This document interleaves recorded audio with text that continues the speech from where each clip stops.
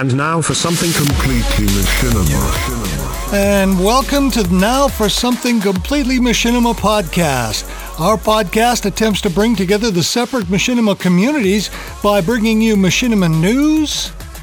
So following Tomorrowland's event last July, Tim Sweeney, the CEO of Epic, has been quite eloquent about the metaverse and its possibilities as a massive participatory virtual space with a virtual currency and such. Films and filmmakers. And it's also not something I would have expected or associated with The Sims, because normally those games are sort of very bright and cartoony. You don't expect a story like Beast to be told in that sort of environment. And lively discussion of machinima and real-time technologies aimed specifically to the machinima filmmaker. In real time.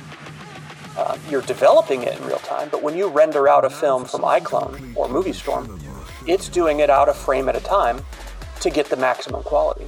You can't really do that with a video game. Completely Machinima premieres its first podcast on February 4th, 2021 at our website, CompletelyMachinima.com and Buzzsprout.com.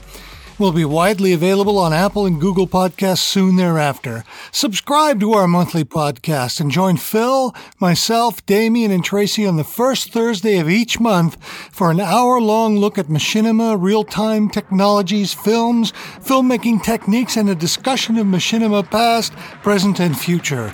We look forward to seeing you on February 4th. And now for something completely machinima. Our music credits are a composition by Phil Rice, Completely Machinima theme, composed from samples created by Taiga Sound Products, Alexei Gorobets.